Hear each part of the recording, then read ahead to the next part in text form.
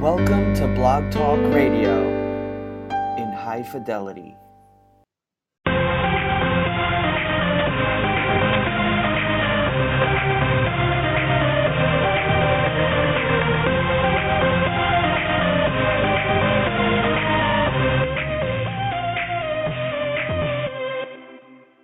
Welcome to the Along Came a Writers Network. Opinions expressed on our shows do not necessarily reflect those of our network.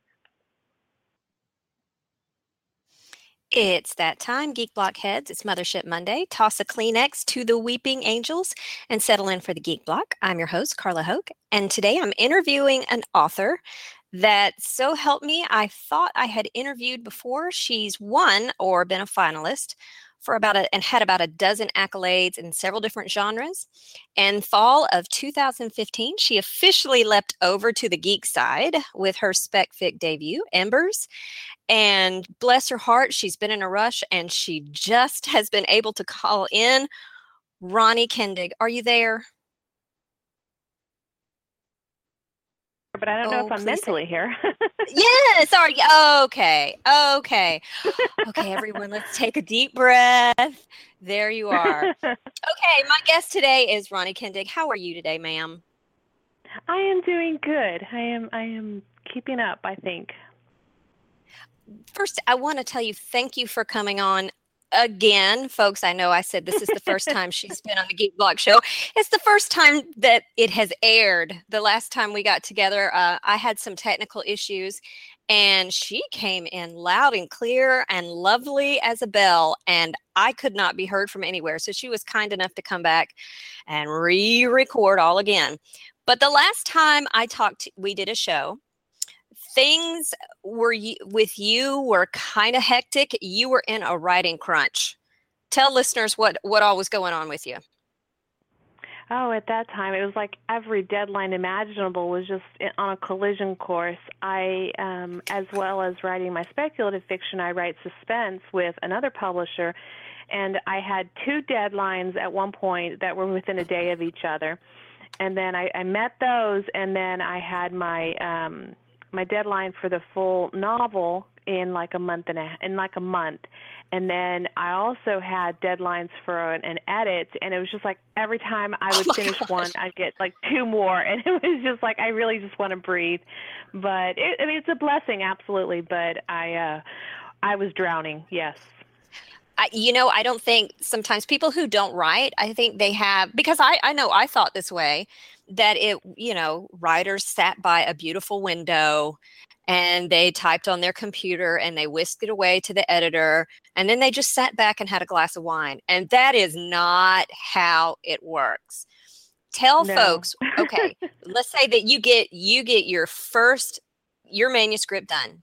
First of all, how many times do you go through a manuscript before you send it in? I know there are some authors who write in drafts, multiple drafts, and I don't write that way. I write in one draft, but I'm always combing back through it and teasing in layers, doing my editing. Every time I sit down to write, I'll go back through either the last chapter or two chapters that I've written just to get myself back in the flow. That's where I'll catch mistakes, or I'll realize, I think I just dropped something there. So I'll go back even more and kind of tease them in and make sure everything's flowing as I keep writing. I think I would probably kill myself if I had to write in multiple drafts, because editing for me is probably the worst part of writing. I get my passion and my drive from doing the first draft, meeting the characters and journeying with them, and after that, I almost don't want to look at it again. Editing is hard. Editors are the heroes of the writing world. They are the best writers out there. Folks, there are a reason why editors are sometimes named on the front of the book. They're definitely named in the first couple pages. So you send in your manuscript, okay? How many times does it go back and forth? Have you gotten to a place where it doesn't go back and forth that much, or do you still have to send it back and forth quite a bit? Oh, no. I mean, I think it depends also on the publisher. With the publisher that I did like a dozen novels with, I would see the book in varying stages about 3 times before it went to print. And with my new publisher for suspense, I saw Conspiracy of Silence. It comes out in December. I saw that book, 5 times, I think.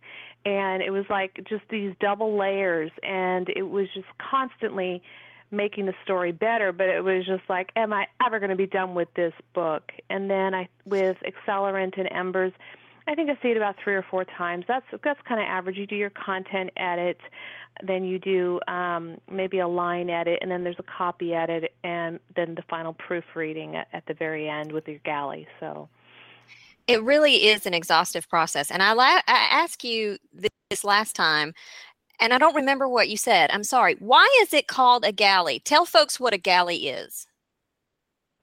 Oh, I think that comes from some term, and I can't remember what it is. I'm tempted to sit here and Google it real quick. But the galley is just, it's the final stage. It's where you see the book in a print format, but like with Enclave Publishing or Gilead, we get a digital galley. With my other publisher, I get a printed copy of the galley, and it looks like it's ready, to be spliced off and put into a book format. And that is really the author's last attempt at a book to see what changes have been made, make sure everything's flowing, and you've got words, there aren't typos or misplaced or missing punctuation. But I know and it has a specific term where it came from, but I don't know. It has to. It has to. There has to be. And I know need to what it is. Yeah. It has to be. And it also gives you a chance to see how they're going to set up your chapters. To see, okay, this is what this chapter number looks like. This is how far. And I know that doesn't sound like a big deal, but it is a big deal. I like chapters that start halfway down the page. I like a blank page before. Some people don't. So it's you getting a chance to look at your manuscript in book form before it ever actually gets printed in book form, correct? Yeah, that is correct. And I've had it before where I just saw it kind of in a Word document. I thought I caught everything, but once it's in that book format, you see things you never saw before. So it's very, very important to see it that way. And printing it out also brings an extra layer to the process of catching typos. I see a lot more when I have it in print. So it's. All right, Ronie, there is some controversy over your name. And I was standing next to somebody at Realm Makers, and she said, oh, there's Ronie. And I said, who? I said, who's Ronie? She goes, Ronie Kendig. I said, is it Ronie? I said, I thought it was Ronie. She goes, is it Ronie? I said, well, now I don't know. I'm completely confused. It is spelled Ronie, and it is pronounced, tell us. Ronie. It's Ronie. Ronie. And how did that spelling come about?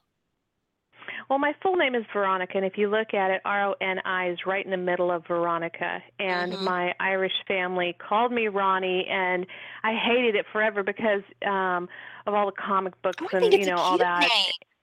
Yeah, I just didn't like it. But then I got to where I felt like Veronica was too much of a pretentious name. So I abandoned that, but I didn't like Roni, and so I just added the E on it to be unique. So to actually make everybody's lives more complicated. I think it's super cute. Did they name you Veronica with the intention of calling you Ronie all along, or did it just happen? No, my mom named me after Saint Veronica, the saint who wiped the face of Jesus. So and then her Irish family started calling me Ronie. So yeah. Wow, you're super Irish. You're not just Irish. You're super Irish. What is your maiden name? Yes. Well, my maiden name was Gray, but my dad was from Montreal. So, and the Grays actually came from. We're Scotch Irish, so I have a lot of Irish blood in me, yeah. Okay, and also, I need an update on your dog. For a while there, your dog had a hip issue, didn't he? Was it hip or was it? No, it wasn't his hip. What was it?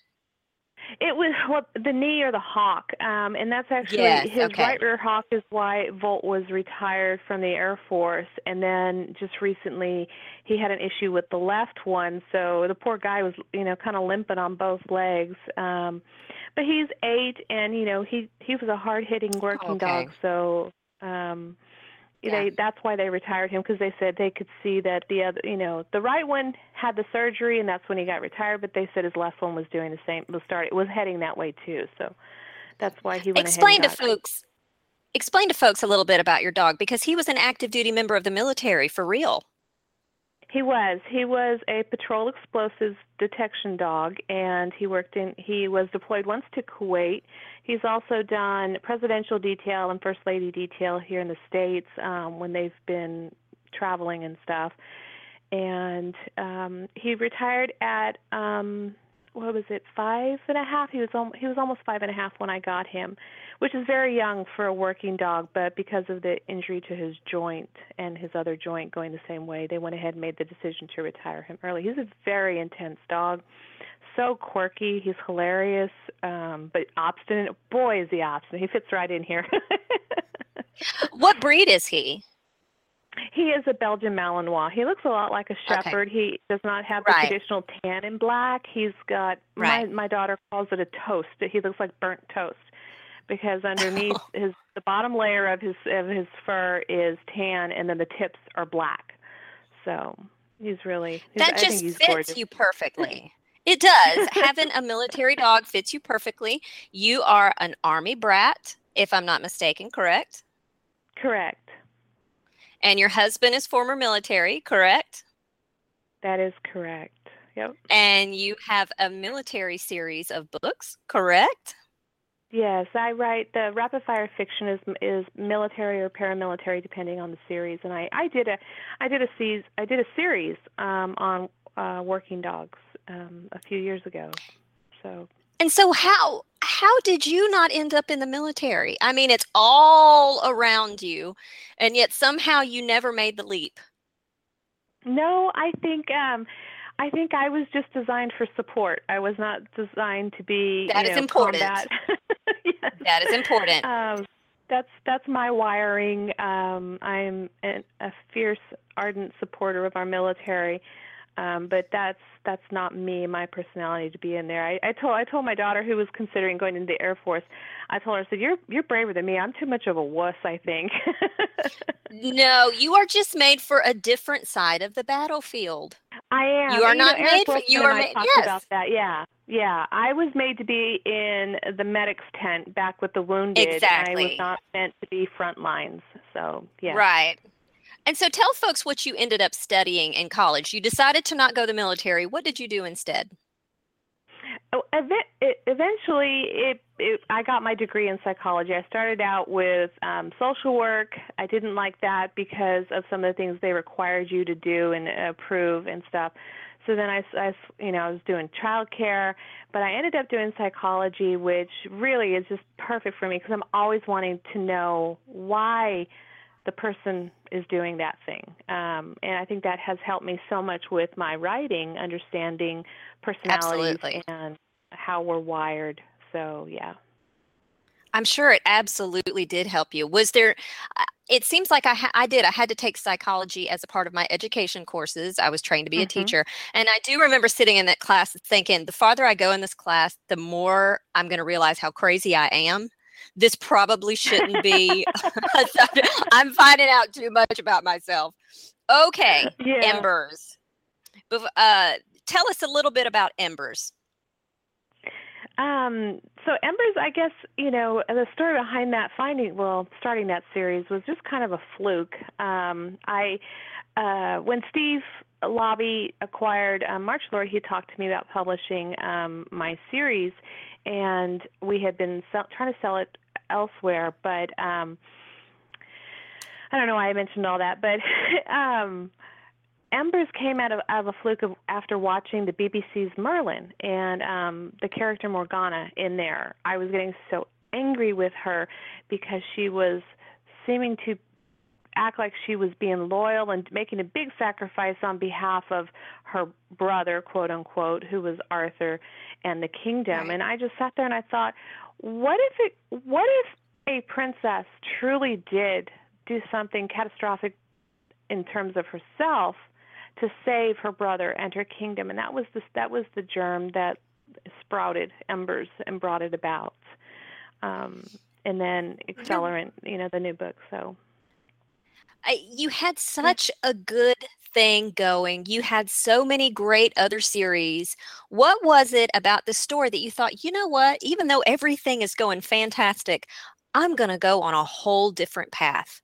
What was it? I mean, have you always been a spec fic nerd on the inside? What was it that drove you to go completely different than anything you'd done before?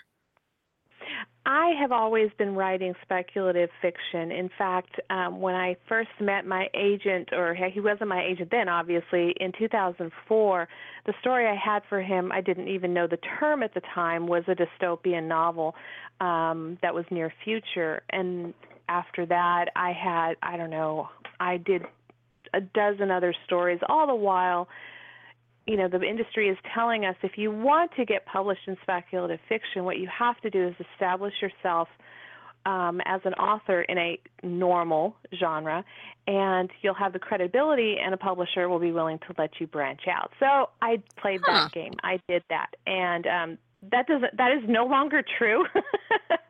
Yeah, I will say that. The market has changed, the industry has changed so much, but I have constantly been writing speculative stories. I have at least a dozen finished in my arsenal. Steve and I have already talked about another series, and it's just, that's, when I write speculative fiction, to me that's like plugging straight into the heart of God. Me too. It flows out very freely. I have to put a lot more energy and work into my other series, which I absolutely love, but there's a difference. There's a notable difference for me. So, no matter, I told Steve, no matter how my series sell, I'll always be writing speculative stories. I love that you said that it plugs straight into the heart of God, because sometimes people have, and you know what, the Christian publishing industry, there was quite a bit of pushback for some time with speculative fiction. So explain your statement, it plugs straight into the heart of God. I totally understand it. I am with you. So explain to other people what you mean. For me, it's the stories come easier. The flow is there. I don't have to think as much as I have to just be obedient and write. And I mean, of course, that translates across all genres. But for me, God created the heavens and the earth. He created the universe. And if he can create a universe, he can help me create a story. That's right. When I write in my speculative vein, I normally don't plot, completely seat of the pants, and it's just amazing to me how something that will pop up in the beginning has a purpose in the end. It is like, whoa, I never saw that coming, and then they just so perfectly tied together. And it just really, I normally don't struggle for words. I don't want to jinx myself, of course, but it just flows. I can't even, other than to say that, it just flows right out of me. It's like a floodgate opens. Tell us about book 1 of the Embers series, Abiasa's Fire. So book 1, Embers, starts with Hagen, who has been crippled for most of his life, and he is suddenly thrust into a miracle opportunity, which he didn't ask for, but he ends up on this journey trying to get a cure because he was miraculously healed of his disability, but when he was healed, his sister was suddenly crippled. So to reverse that, to free them both, he has to journey to the Great Falls and step beneath the waters to receive that healing, to free him and his sister from what has happened. So okay, I misspoke. Go ahead. What? Well, I was just going to say, I call the series. Right. Go ahead. You there? Oh yeah, sorry. In Embers, okay. The reason why it's called Embers is they have a gift, the ability to harness heat and fire. So I just hadn't mentioned that. Oh.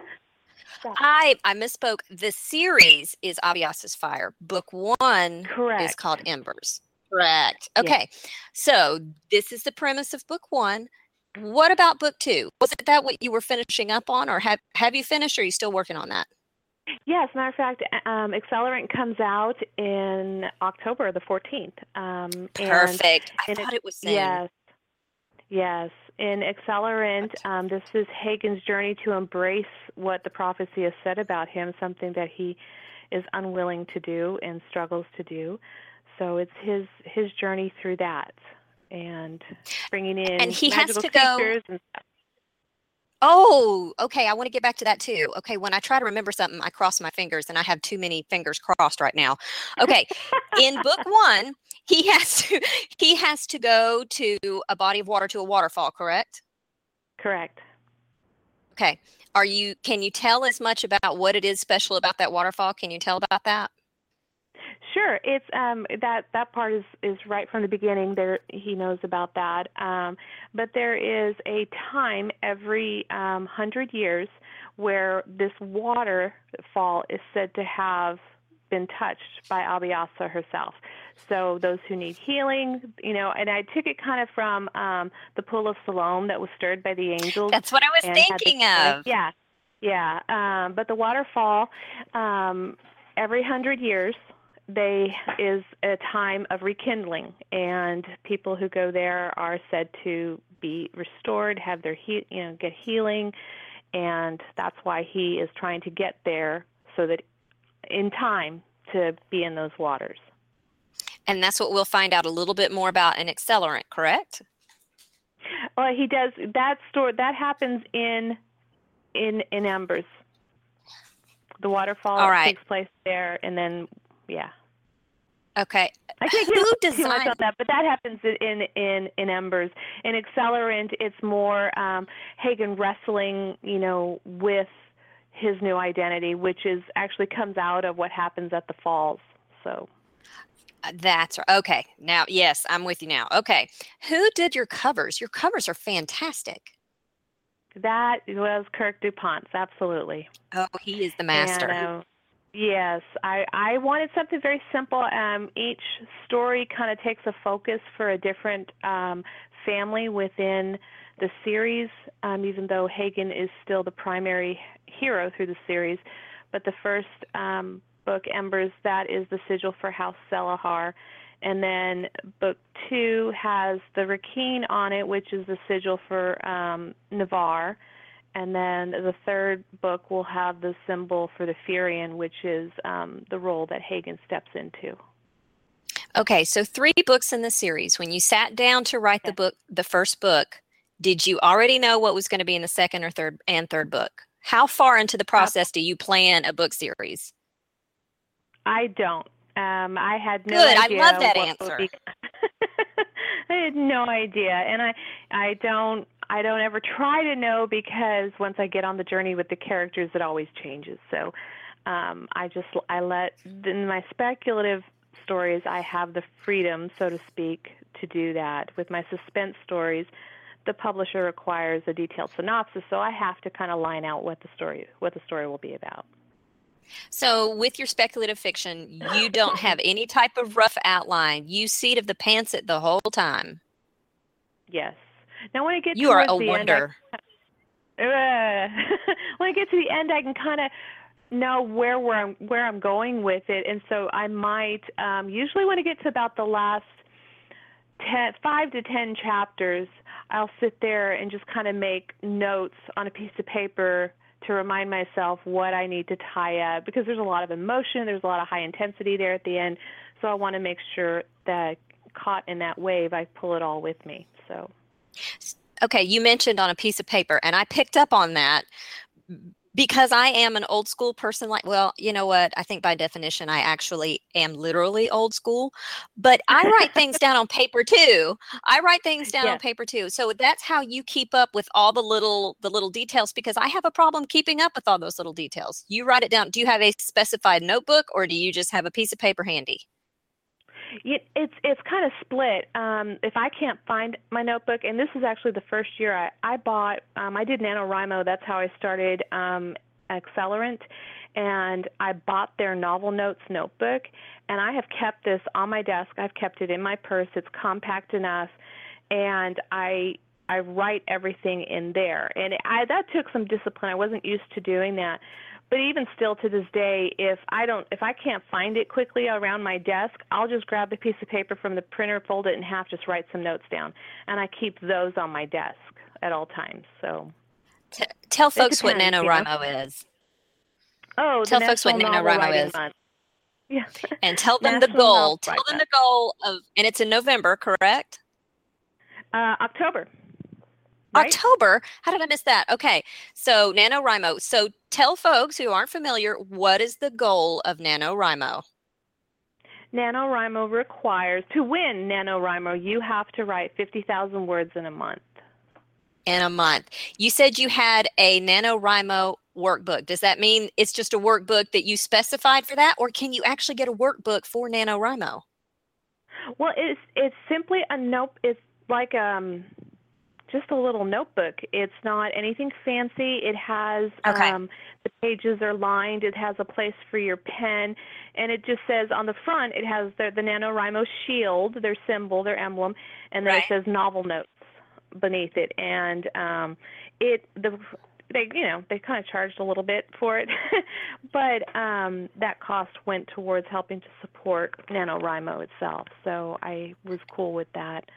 But well, I love notebooks and stuff like that, though. Yeah, I do too. I keep this one with me all the time. Okay. All right. You know what? We're running out of time. Right. It's How does November. this happen? Yeah, it is. Okay, thank you, because I kept thinking it's the N. The N reminded me November. That's right, because I also remember that is the second worst month it could possibly be. December is the worst, but November is so busy.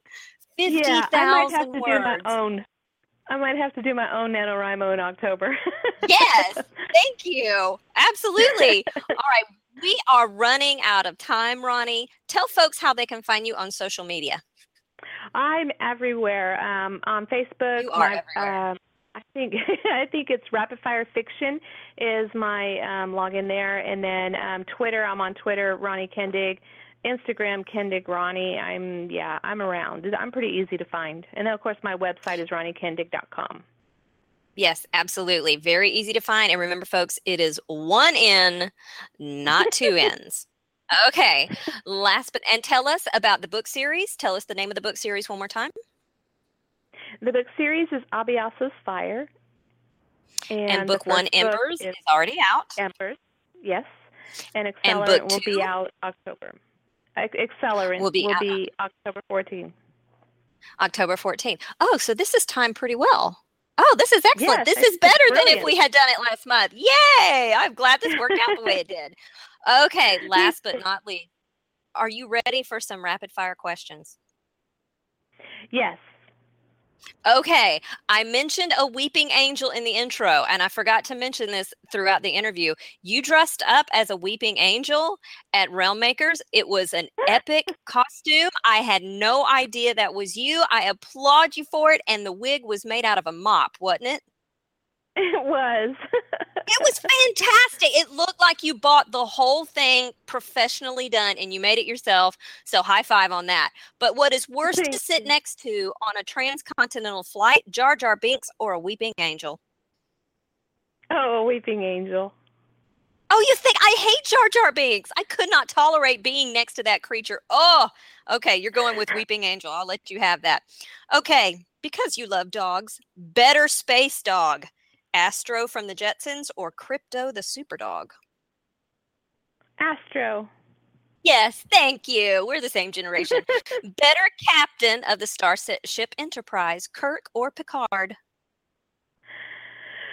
If it's the new Kirk, I go with the new Kirk. But if it's the old Kirk, I go with Picard. What is wrong with you and Tosca Lee? Have y'all gotten together? She is a Picard woman too, and I told her that I'm not sure why I'm friends with her because of that. Last but not least, what is a worse superpower? Superhuman strength only while wearing an unflattering swimsuit, or the ability to stop criminals only by spraying them like a skunk? I think the worst would be the swimsuit. These are serious questions. That's like a nightmare for me. I know. Swimsuits are horrible. Oh my goodness. Thank you so much for coming on the show today, Ronie. Look for Accelerant to come out next month, October 15th. Embers is out now. And look up Ronie on Ronie Kendig, Kendig, while I'm spelling it, Ronie. Not Ronie, just Ronie. Look her up, follow her on social media. Thank you so much for coming back on the show. I promise you this time it really will air. I promise. Thank you, Carla.